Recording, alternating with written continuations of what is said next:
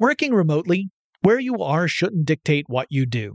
Work from the road by turning your vehicle into a reliable high-speed data Wi-Fi hotspot with AT&T in-car Wi-Fi. On the network that covers more roads than any other carrier, take your work on the road and AT&T will be there to keep you connected. Connect up to 10 devices and stream conference calls, finish up that presentation, or answer last-minute emails. Why wait? Go to att.com/in-car Wi-Fi today for free trial eligibility. Based on independent third-party data, number of devices varies by manufacturer. Always pay careful attention to the road and don't drive distracted. Wi-Fi hotspot intended for passenger use only when vehicle is in operation. Compatible device and vehicle required. Running a business is no cakewalk, but with SAP Concur Solutions, you can be ready for anything. You can manage travel, expenses, and AP all on one platform that's packed with AI and best practices, and that delivers it all through an easy, clear, I can't believe how simple that is experience. So, while not much can be done about that guy who never fails to burn the microwave popcorn and stink up the entire office, with SAP Concur, you can easily handle almost anything else. Take control of your business finances today at Concur.com. That's CONCUR.com. The Kakadu plum is an Australian native superfood containing 100 times more vitamin C than oranges. So why have you never heard of it? PR. No one's drinking a Kakadu smoothie? I'm JB Smoove, and that was a full episode of my new podcast, Straightforward, inspired by guaranteed straightforward pricing from AT&T Fiber. Get what you want without the complicated. AT&T Fiber, live like a gigillionaire. Available wherever you get your podcasts. Limited availability in select areas. Visit AT&T.com/hypergig for details. I'm Katya Adler, host of The Global Story. Over the last 25 years, I've covered conflicts in the Middle East, political and economic crises in Europe, drug cartels in Mexico. Now I'm covering the stories behind the news all over the world in conversation with those who break it. Join me Monday to Friday to find out what's happening, why, and what it all means. Follow The Global Story from the BBC wherever you listen to podcasts.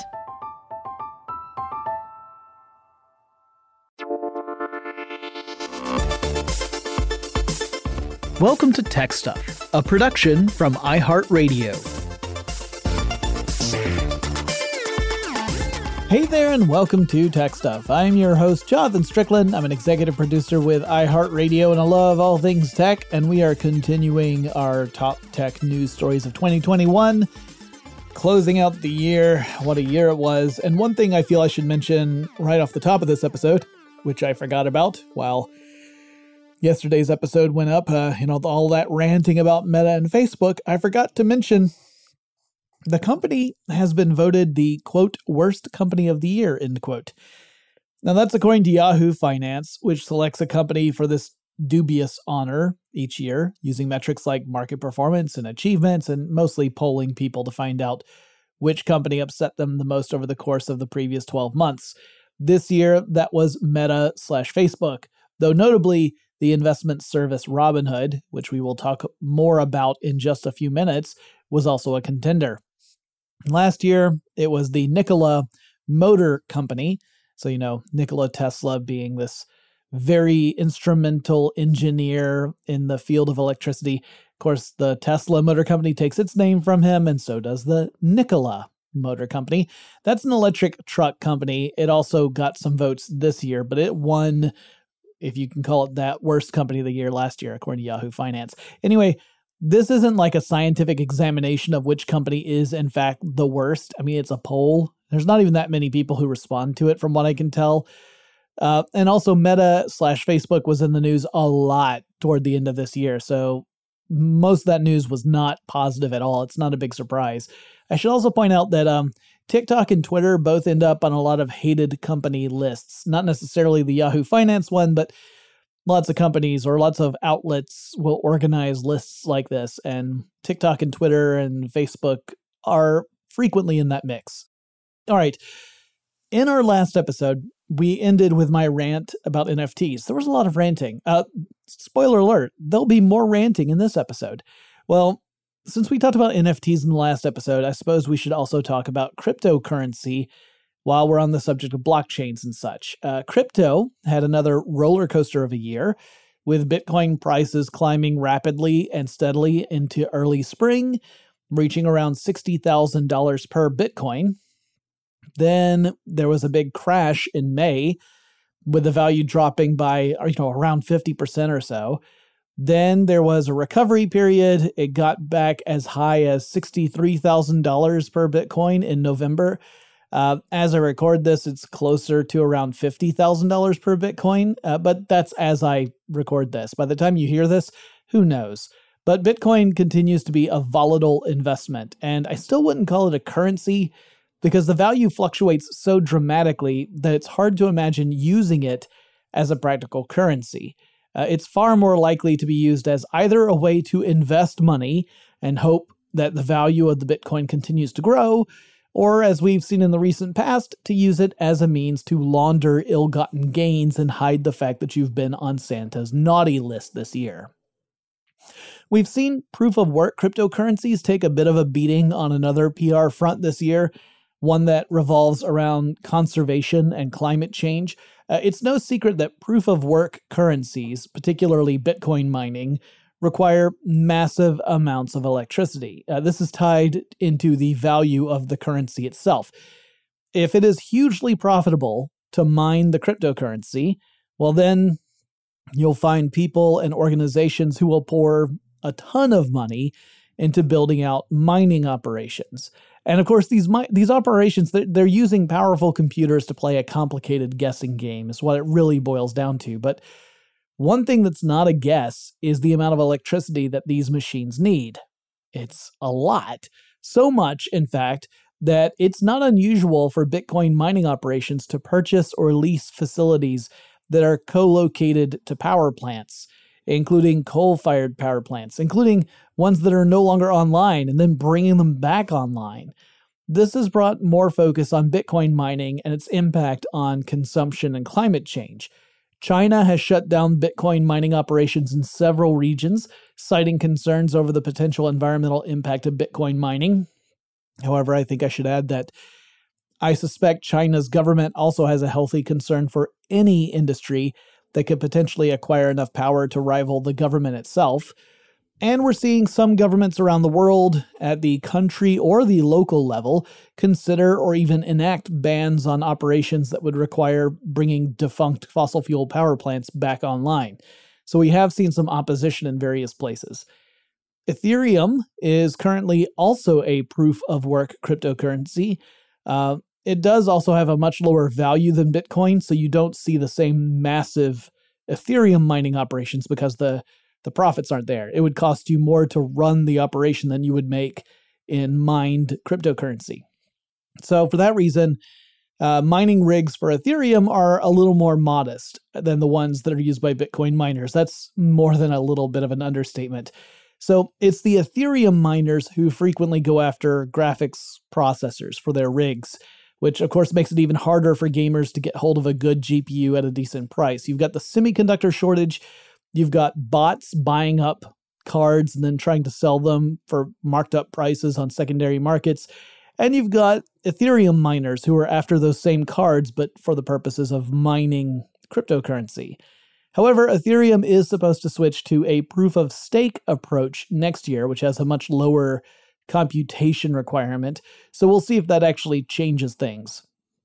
But yeah, 2021 was a year in which crypto soared to new heights, then plummeted, then rose again, then plummeted again.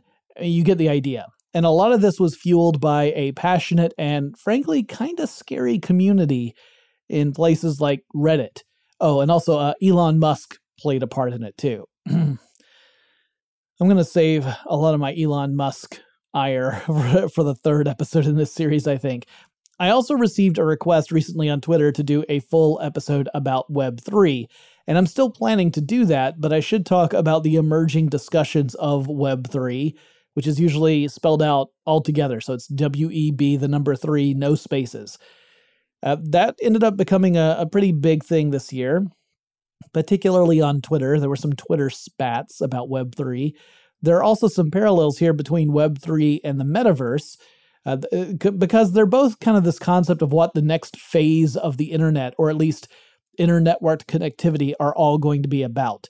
And like the metaverse, the definitions here get pretty loosey-goosey because it doesn't exist yet. So it's kind of hard to talk about what it is because it isn't anything at the moment, and different people have sort of a different concept of what it will be if it ever does become a thing. But generally speaking, the concept of Web3, at least the one that most people are referring to, is one that uses blockchain as a backbone. And you might say, okay, how? And hey, look over there, it's something shiny. Okay, so well, the concept is that Web3 will leverage blockchain in such a way that ideally the power of the internet will be distributed to those who are using the internet. In other words, it's kind of like putting the internet's ownership into the hands of the people.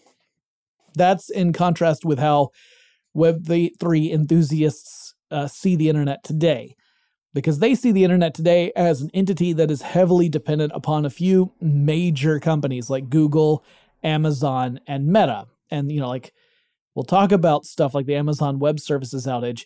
That shows that a lot of what we depend upon in connectivity does route through Amazon in some way. So this general notion is that Web3 projects are similar to cryptocurrencies and NFTs. They are some form of implementation that relies on the blockchain to keep track of transactions, though what those transactions actually are varies dramatically from implementation to implementation. However, once you get past that kind of vague description, things really start to break down. I have yet to see a compelling case explaining how blockchain will enable a new version of the internet, or even of just the web. Because remember, the web and the internet are two different things. The web exists on top of the internet. So I haven't really seen a compelling case for this distributed ownership model. And there are a lot of folks who are expressing skepticism about the idea in general, including people who say that if Web3 does become a thing, it will be a thing that is controlled by venture capitalists rather than big companies, but it still means that the hoi polloi, meaning folks like you or me, will still be left out of the loop. Jack Dorsey, the former CEO of Twitter, made this point on Twitter, saying, hey, the people who will own Web3 will be venture capitalists, not the people in general. And those making Web3 applications will be doing so with their investors in mind. So it'll be the venture capitalists who are essentially directing how Web3 evolves. Again, without really going into details about what Web3 is going to look like. And anyway, that whole criticism is not making Web3 evangelists very happy. So I'm going to save a deeper conversation about this topic for a full episode further down the line, because honestly, it would take me hours of research to really dive into it and separate the buzz terms from anything with, actual substance to it. Because every time I read anything about Web3, I feel like I'm reading ad copy for a product that doesn't exist yet. And that's not really useful. But since we're talking about tech and money, let's chat about something that unfolded early this year that involved both. And it all has to do with GameStop and stock prices. All right, so GameStop is a video game retail company. They sell video games and video game systems. Early in 2021, there was a move to short sell GameStop stock among certain hedge funds. So a short sell is when you borrow a bunch of shares of a company from another stockholder. You don't own these shares, you're borrowing them. And you're promising that you will return that same number of shares to the stockholder at some agreed upon time. Then you take the shares you borrowed and you sell them. The ones that you do not own, you sell them and you take the money. And your goal is to buy back the shares you just sold, but at a lower price, and you pocket the difference. So what you're hoping for is for the stock price to come down. You're hoping that a company hits hard times and that their stock price reflects that. So you might sell a bunch of shares at around $20 a pop. And then your plan is to buy back those shares when they reach $5 a pop. And you pocket the $15 difference per share, more or less. It gets a little more complicated than that, but that's the basic idea. And then you return the shares to the stockholder, you keep what's left over, everyone's happy. Well, the stockholder's probably not happy because their shares are worth less now, but hopefully they're in it for the long term because they believe in the company or some nonsense. Now, if the price of the stock goes up instead of down, well, you then have to spend more money to purchase the shares back than you made when you sold the shares in the first place, because you still have the obligation to return those shares to the original holder. Like, you can't just walk away. So then you get a bunch of folks online who decide to do something called a short squeeze on some hedge funds that were planning to short sell the GameStop stock. So what these folks did was they just started buying up shares of GameStop, like lots of shares. And that activity drove up the stock price because there was a demand for GameStop stock. So the price went up. Demand is high, price increases. And that meant that these hedge funds were suddenly faced with the very real possibility of having to pay more money to buy back those shares that they had borrowed than they had on hand to cover the short sells. And it was a kind of activism mixed with speculation, because as the price was going up, it also meant that the stock that people were holding was growing in value, that the stuff they owned was actually getting more valuable and their wealth was increasing. In fact, it was increasing significantly. And you might wonder how significantly. Well, the stock price had been at around $17 per share before the squeeze really got moving. At the height, it was closer to $500 per share. So imagine you bought something for $17 and then you could sell it for $500. So there were a lot of people who were jumping on board this, not because they were trying to push against hedge funds, not because they were like trying to take down these groups that were, boasting memberships of incredibly wealthy people and to stick it to the man. They were joining because they saw this as a way to get rich quick. So there was a mixture of both of these kinds of people. Now, this peak wasn't to last. It did settle down a bit. But even as I record this, the stock price is valued at around $150 per share. So not quite 10 times what it was valued at before the squeeze. This also did force a few hedge funds to shut down. And it also brought to light some disparities in the individual investor world. So the investment service Robinhood that I mentioned earlier, it made headlines because it began to deny Robinhood users the opportunity to purchase GameStop stock. That's what Robinhood exists for, is for the individual person to participate in the stock market. Because the individual typically, if they have any involvement in the stock market at all, it's because they happen to have something like a 401k plan where some fund manager is deciding, what monies go to what stocks. This is a case where the individual person can say, no, I want to buy 50 shares of GameStop stock, for example. Well, Robinhood stopped that. They stopped letting people do that on their service. And they cited a desire to not contribute to an unstable market environment, which is pretty rich when you consider Robinhood's namesake, right? I mean, the Robin Hood, the legendary figure, was all about creating an unstable market environment. Anyway, this prompted folks to draw connections between Robinhood and people who were involved in hedge funds, who had participated in the short selling. And some people started claiming that Robinhood was trying to mitigate the effects of the short squeeze because they had financial interests in those, folks that were higher up in the food chain of various hedge funds. In other words, they were saying, you're not really for the people, you're for other big companies. The whole GameStop saga prompted a lot of folks to get into individual investor stuff when they had never really dipped their toes into it before. And several subreddits saw their ranks swell due to this interest. And a lot of folks came out at the subject from all different angles, a lot of them uninformed angles. You could almost taste the frustration of the more seasoned investors in those groups as folks totally new to the field began delving out their expert advice. People who had been investing for all of 2 weeks were suddenly experts. Anyway, in many respects, this whole thing was part of a larger, more vague trend of people finding ways to push back against big corporate and financial entities. And we'll talk about that more after we come back from this quick break. Working remotely, where you are shouldn't dictate what you do. Work from the road by turning your vehicle into a reliable high-speed data Wi-Fi hotspot with AT&T in-car Wi-Fi. On the network that covers more roads than any other carrier, take your work on the road and AT&T will be there to keep you connected. Connect up to 10 devices and stream conference calls, finish up that presentation, or answer last-minute emails. Why wait? Go to att.com/in-car Wi-Fi today for free trial eligibility. Based on independent third-party data, number of devices varies by manufacturer. Always pay careful attention to the road and don't drive distracted. Wi-Fi hotspot intended for passenger use only when vehicle is in operation. Compatible device and vehicle required. Running a business is no cakewalk. There is a ton to keep track of. Employees to keep happy, spending to control, travel to plan, and on top of it all, nobody knows exactly what the future holds.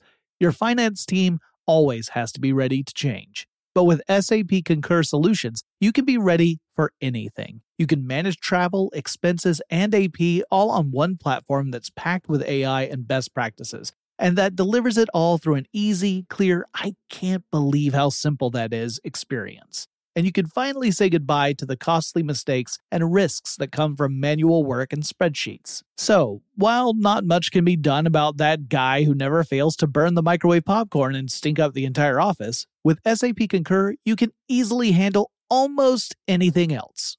Take control of your business finances today at concur.com. That's CONCUR.com.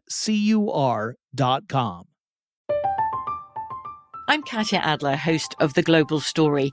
Over the last 25 years, I've covered conflicts in the Middle East, political and economic crises in Europe, drug cartels in Mexico.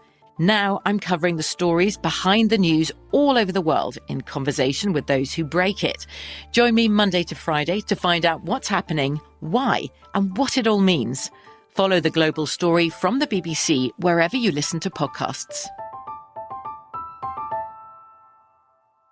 Xfinity has free premium networks for everyone this month, no matter what kind of entertainment you love. Addicted to true crime? Catch killer cases and more spine-tingling shows on A&E Crime Central. Crave adventure? Explore Asian action movies on Hi-Ya. Searching for something extreme? Check out skating, snowboarding, and more on Fuel TV Plus, the global home of action sports. And find crowd-pleasing bops on iHeartRadio's Hit Nation playlist. There's new free shows and movies to love every week. Say free this week in your Xfinity voice remote. So another kind of expression of this anti-corporate sentiment, and I don't mean that in a bad way. I mean this feeling of I've taken all I can take, I won't take any more, was this general trend of workers organizing and unionizing. Here in the United States, we're seeing support for the concept of unions grow, but the pandemic really pushed folks to move at a faster rate. Workers began to demand more from employers, and employers began complaining about stuff like labor shortages. They were saying, we don't have enough people to do the work we need to do. And the workers were saying, well, there's no surprise there. You know, look at the compensation you're offering people. Look at the working conditions that people have to endure. It's no wonder that you aren't able to attract and retain employees. You gotta offer more to them. And companies were like, yeah, that doesn't sound right. And then workers at lots of places said, okay, well, we're all going to band together and create a union so that we have the leverage to force you into negotiations for better conditions, or else you don't have anyone to do your work for you. And where will that put you? So we saw unions go on strike at Frito-Lay, at Kellogg's, John Deere, Nabisco, and more. And while John Deere is the only company in that short list I gave that is most related to tech, at least as the way we think of it, I mean, all of these companies rely on tech, obviously. But John Deere is a company that makes technological products. But the sentiment spread much further than just those companies. Workers at an Amazon warehouse in Alabama rallied to unionize, and they held a vote on the matter. But that vote famously failed. In fact, it failed at like a 2-to-1 ratio. However, in the process of that, workers were alleging that Amazon had engaged in anti-union practices and was actively trying to discourage employees from supporting a union. This was enough to prompt the U.S. Labor Board to order a revote, which has not yet happened, but should in the not-too-distant future. On a similar note, Amazon warehouse workers in Staten Island, New York, filed a union petition earlier in 2021, then withdrew the petition, and then this month chose to refile that petition. They also staged a walkout during the holiday rush, placing enormous pressure on Amazon to respond before customers started losing their ding-dang minds that their Christmas presents were going to arrive late. The message is clear. Workers around the U.S. are starting to demand better working conditions and better compensation. Many of the industries involved are ones that required people to come in to situations that are dangerous even when there isn't a pandemic going on. Amazon fulfillment centers are notoriously hazardous, for example. And we've also seen these kind of movements among hospital staff as hospitals get consistently overwhelmed and the staff are demanding better conditions because they're under extreme circumstances for an extended period of time, due to lots of other factors that go well beyond the scope of this podcast. So don't worry, I'm not going to rant about all that. Generally speaking, unionization has been on the decline in the United States until fairly recently. But we're seeing the movement spread across multiple industries, including the tech world. In fact, we'll tackle a really notable case in just a moment. But I should also add, for full transparency, that the iHeartMedia podcasters also submitted a petition to unionize, which passed a vote. The podcasters passed that. Now, that process is still ongoing, and considering my position, I can't really comment on it any further than that, but I wanted to at least acknowledge that it is a thing that is happening. All right, now let's tackle another really big story in tech that unfolded throughout 2021. The story of Activision Blizzard. Now, this is such a big and nasty story that's going to take up essentially a third of this whole episode. And it plays into a lot of other trends in tech that we saw over the year, such as the continuation of the Me Too movement. That's a movement in which people are coming forward with allegations of like hostile work environments and sexual harassment and worse. And it also ties into the labor organizing movement that I touched on just a second ago. So let's dial back and let's go back to July 20th, 2021. That's the date when the world at large got a glimpse into what the heck was happening over at Activision Blizzard. That was when the California Department of Fair Employment and Housing, or DFEH, filed a lawsuit against Activision Blizzard, the video game company. So in case you're not familiar with Activision Blizzard, it is a truly enormous company that has its roots way back in the Atari days. Activision originally formed when a group of Atari programmers left Atari and found their own game company. The company is known for a lot of ultra-popular titles like Call of Duty, World of Warcraft, Diablo, Overwatch, and dozens of others. Well, the lawsuit had some really ugly accusations in it, which have been expanded upon quite a bit since then. They included instances of discrimination, sexual harassment, hostile work environments, sexual assault in some cases, and more.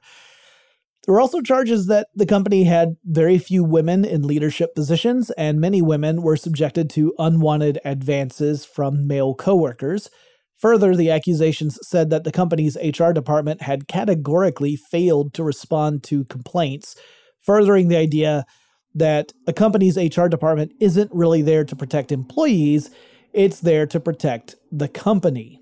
And that's a narrative that I wish I could say is unrealistic, but based upon a lot of similar stories in the business world in general and the tech world in particular, that's a hard narrative to refute.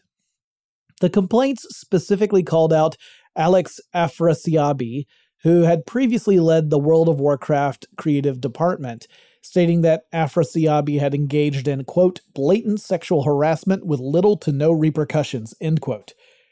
Now, by that point, he had already left the company, but this was sort of the reckoning of his actions. And the next day, on Tuesday, July 21st, the press ran stories about this lawsuit.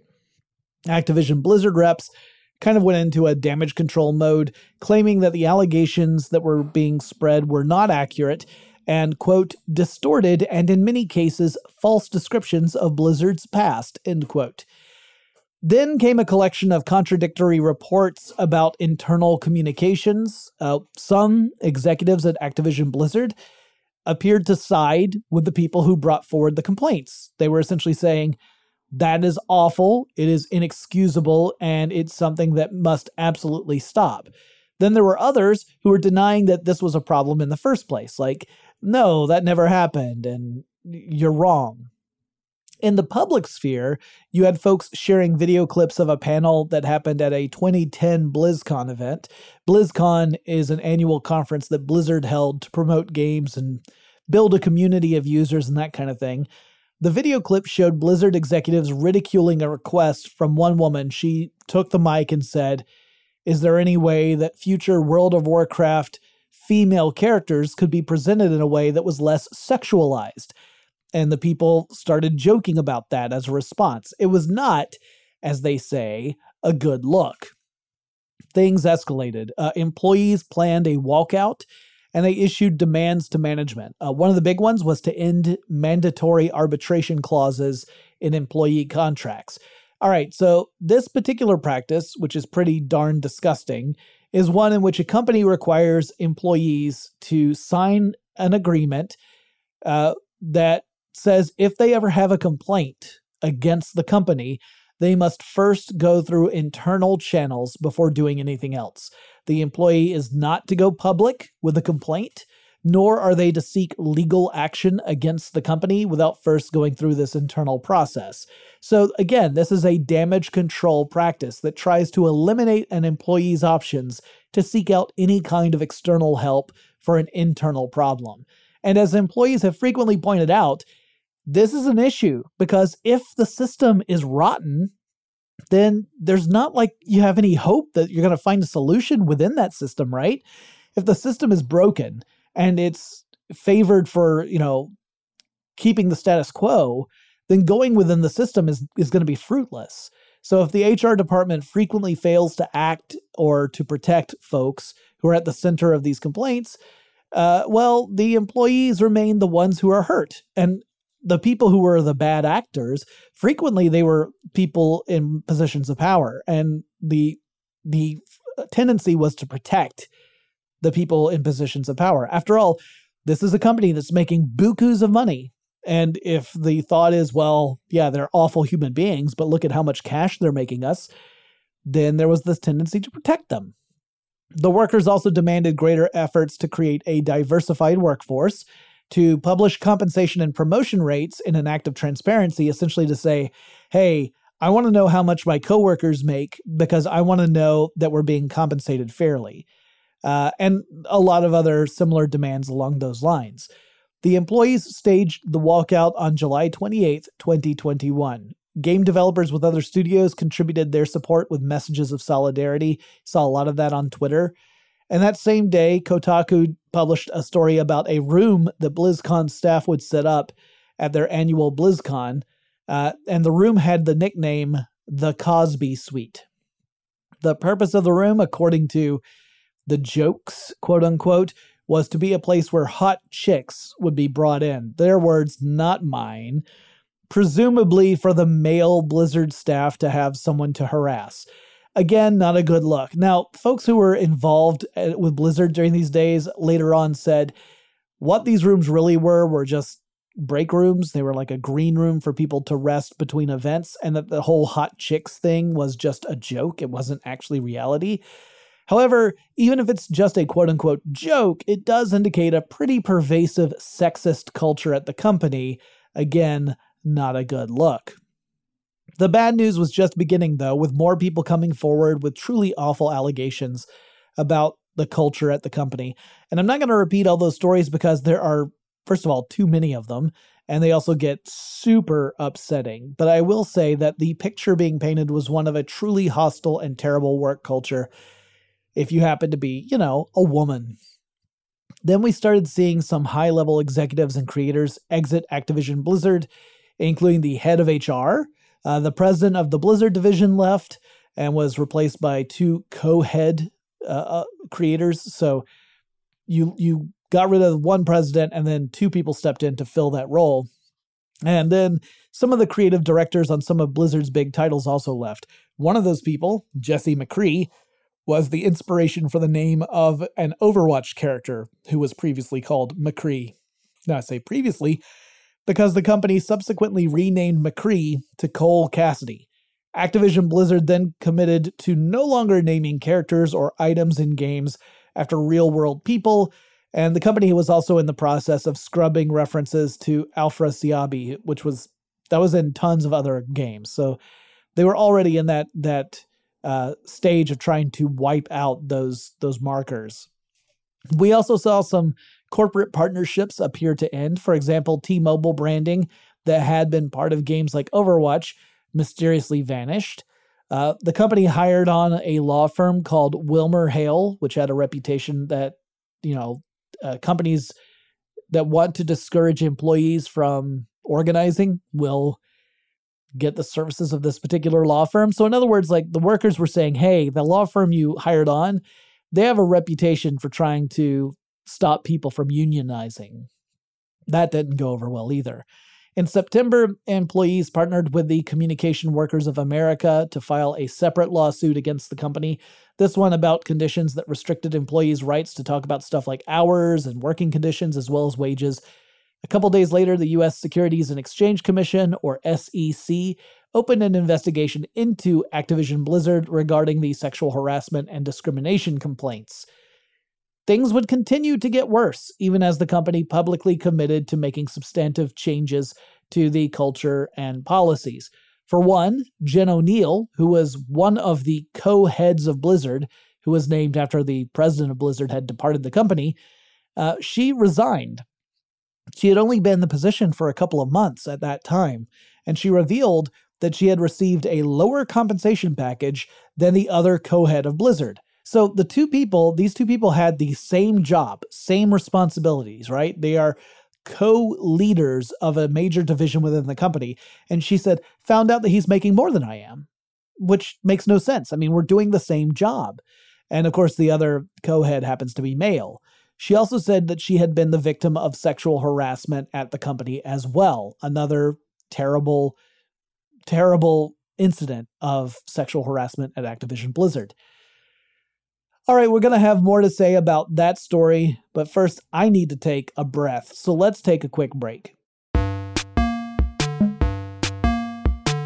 Working remotely, where you are shouldn't dictate what you do. Work from the road by turning your vehicle into a reliable high-speed data Wi-Fi hotspot with AT&T in-car Wi-Fi. On the network that covers more roads than any other carrier, take your work on the road and AT&T will be there to keep you connected. Connect up to 10 devices and stream conference calls, finish up that presentation, or answer last-minute emails. Why wait? Go to att.com/in-car Wi-Fi today for free trial eligibility. Based on independent third-party data, number of devices varies by manufacturer. Always pay careful attention to the road and don't drive distracted. Wi-Fi hotspot intended for passenger use only when vehicle is in operation. Compatible device and vehicle required. Running a business is no cakewalk. There is a ton to keep track of. Employees to keep happy, spending to control, travel to plan, and on top of it all, nobody knows exactly what the future holds. Your finance team always has to be ready to change. But with SAP Concur Solutions, you can be ready for anything. You can manage travel, expenses, and AP all on one platform that's packed with AI and best practices, and that delivers it all through an easy, clear, I can't believe how simple that is experience. And you can finally say goodbye to the costly mistakes and risks that come from manual work and spreadsheets. So, while not much can be done about that guy who never fails to burn the microwave popcorn and stink up the entire office, with SAP Concur, you can easily handle almost anything else. Take control of your business finances today at Concur.com. That's CONCUR.com. I'm Katya Adler, host of The Global Story. Over the last 25 years, I've covered conflicts in the Middle East, political and economic crises in Europe, drug cartels in Mexico. Now I'm covering the stories behind the news all over the world in conversation with those who break it.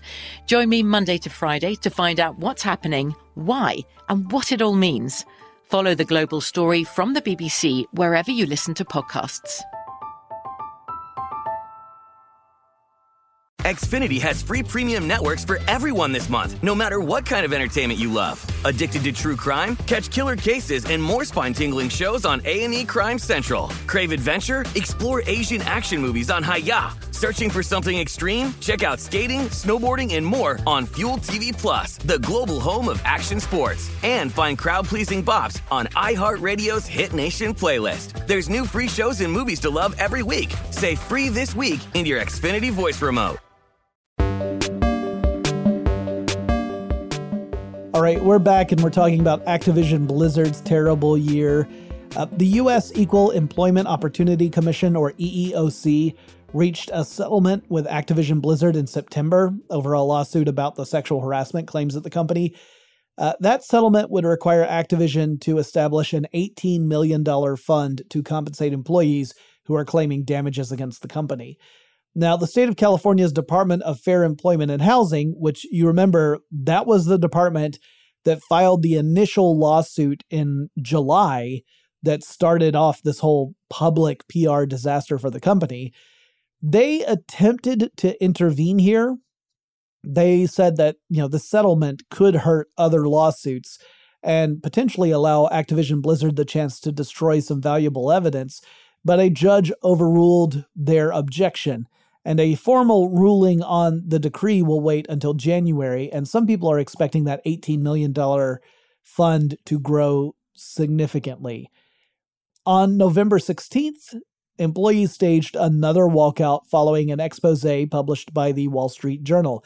In that piece, the Wall Street Journal shared a story in which CEO Bobby Kotick, who had so far more or less been expressing support for workers and committing to making changes at the company, well, according to this expose, he allegedly made a death threat to his assistant, and there was another incident in which he personally intervened during a sexual harassment investigation inside the company.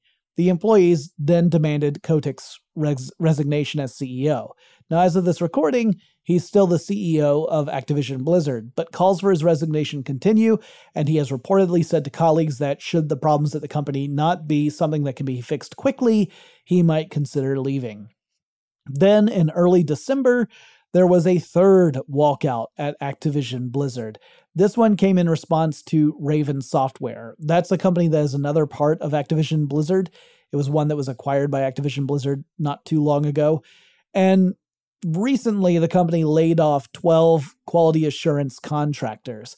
And that first compelled 60 Raven Software employees to hold a work stoppage, which as far as I know is still going on right now. And then that spread to other departments within Activision Blizzard. And it points to this growing anger of employees who are really taking a stand against their employer. So this goes beyond the hostile work environment stuff. This is getting into solidarity territory. Other components of the story include the fact that the Game Awards, which is an industry awards event that pretty much does what you would expect it to do, they announced that they would not highlight Activision Blizzard in any way outside of the nominations that the company's games had already received. This was significant because, and if you've ever watched a Game Awards presentation, you know this, the event is frequently one where gamers will see trailers of upcoming titles for the first time. But this meant that there would be no promotional material for upcoming Activision Blizzard titles like Overwatch 2 or Diablo 4. Pretty big blow on the marketing front for Activision Blizzard. Now, the reason I dedicated essentially a third of this whole episode just to this topic was the stuff that's happened at Activision Blizzard is really just a microcosm for stuff that's going on throughout the tech industry and really throughout business in general. We're seeing a growing worker movement at different places, including companies like Apple. The Apple II movement is still fairly young, but it involves people coming forward to protest work culture and conditions at the notorious secretive company. So, usually Apple keeps everything buttoned up. That's kind of their work culture. And for years, that was the way it worked. And now we have Apple employees coming forward and saying, no, like the only person this benefits, or the only entity this benefits, is Apple. It does not benefit the employees. And so they've started speaking out, and they formed websites to share stories about issues with work culture and demands that the company change things. And the Activision Blizzard story follows similar things we heard last year about a totally different game company, Ubisoft, which has also had its share of scandals and awful revelations. Also, there's been some criticism about Ubisoft this year, with people saying that even in the wake of all those terrible things that came to light last year, the company has not done enough to address the problems. And just to be clear, while stories like Activision Blizzard and Ubisoft and Apple bring a lot of attention to specific cases, the underlying message here is that there's a lot more of this kind of toxic and harmful stuff going on that isn't making headlines. I have no doubt that there are those among you listening to this show right now who have experienced something akin to what I've described in this section at some company or another. And I expect we're going to see more stories from more employees at more companies about similar issues moving forward. My hope is that we'll actually make moves to address those problems and make workplaces a fair, equitable environment where people won't have to fear harassment and where corporate responses to such behavior are swift and just. Okay, let's move on from that. Now, in our episode yesterday, I talked about how various governments around the world are looking at Meta/Facebook and considering the possibility of making the company divest itself of properties like Instagram and WhatsApp. In other words, the whole break up Facebook movement. I also want to add that other companies are also falling under similar scrutiny, though in all cases, very little action has actually followed that scrutiny. But Amazon, Apple, Google, and Microsoft, the other members of the Big Five in tech, have also served as a launch point for discussions about anti-competitive practices, market domination, and a possible need to break up those companies into smaller entities. And while there's been a big PR war waged in the press about this kind of thing, and we've heard politicians deliver rhetoric about how these companies hold far too much power in their various markets, as I've said, we've seen precious little actual movement on those issues. I suspect we may hear more about this next year, but honestly, at this point, at least here in the United States, I would be shocked to see any real progress being made on it, because there are a lot of other issues, many of which pertain to the infrastructure of democracy itself, that I suspect will take precedence over the need to curtail tech companies and their increasing hold over their various industries. Okay, let's talk about some big fails in the tech space in 2021, like literal fails. We saw a few major outages across the internet this past year. In June, a cloud computing services provider called Fastly experienced what we in the tech biz like to refer to as a massive oopsie.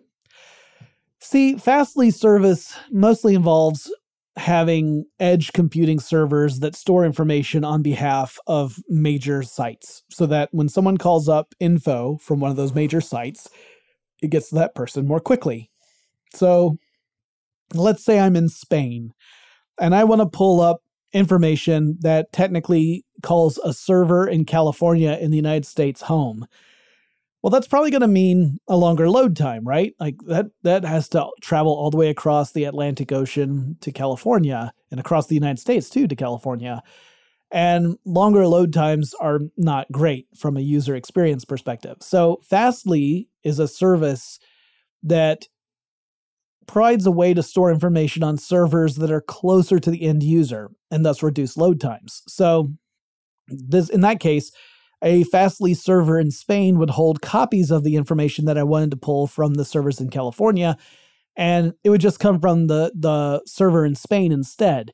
It would look just as it would if it were coming from California, but it's faster that way. So Fastly is kind of a way to, I guess you could call it a way to reduce buffering times if you want to think of it that way. Well, a month before the actual outage, so this would be May, for those of you not paying attention, Fastly pushed out a software deployment, and within this deployment was a little bitty software bug. And under most circumstances, nothing would actually happen with that bug. It was just there, but it was inert.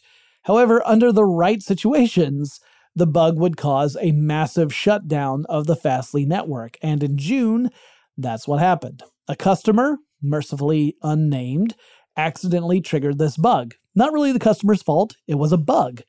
So what followed was a massive outage of Fastly, and that affected dozens of websites and services, including major ones like the BBC, the New York Times, CNN, Amazon. You tried to go to those sites and you would get a 503 error, and you're wondering what the heck is going on. Now, it did get fixed. It didn't take too long to do, but it was one of those big things that affected lots of different sites. In October, Facebook had its own massive outage. Meta would later say that this was a faulty configuration, and it just brought Facebook services down for several hours, like Facebook, Instagram, WhatsApp, etc. And as you can imagine, activity on other platforms, those not owned by Meta anyway, exploded, with lots of folks talking about how they were suddenly freed up to do other stuff, like spend that time on other platforms, I guess. Google also had a massive outage back in April that brought many of its services down, like Google Drive and that kind of thing.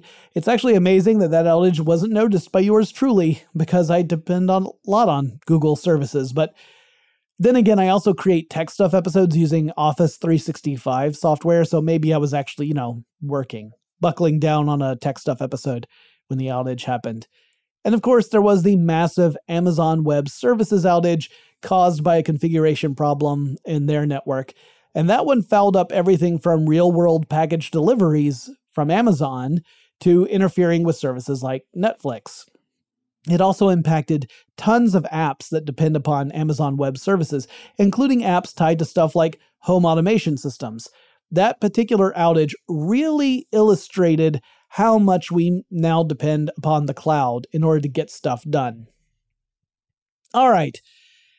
I'm going to wrap this episode up because I still have other stories to cover for one more episode, and I'm tired of being angry. And next up, y'all, is my thoughts on Tesla. So I'm going to be angry again. But I'm going to save that for the next episode. And then we'll start to, shift over to talking about stuff in 2022. Yay. If you have suggestions for topics I should cover in future episodes of Tech Stuff, please reach out to me. The best way to do that is over on Twitter. The handle for the show is TechStuffHSW, and I'll talk to you again really soon.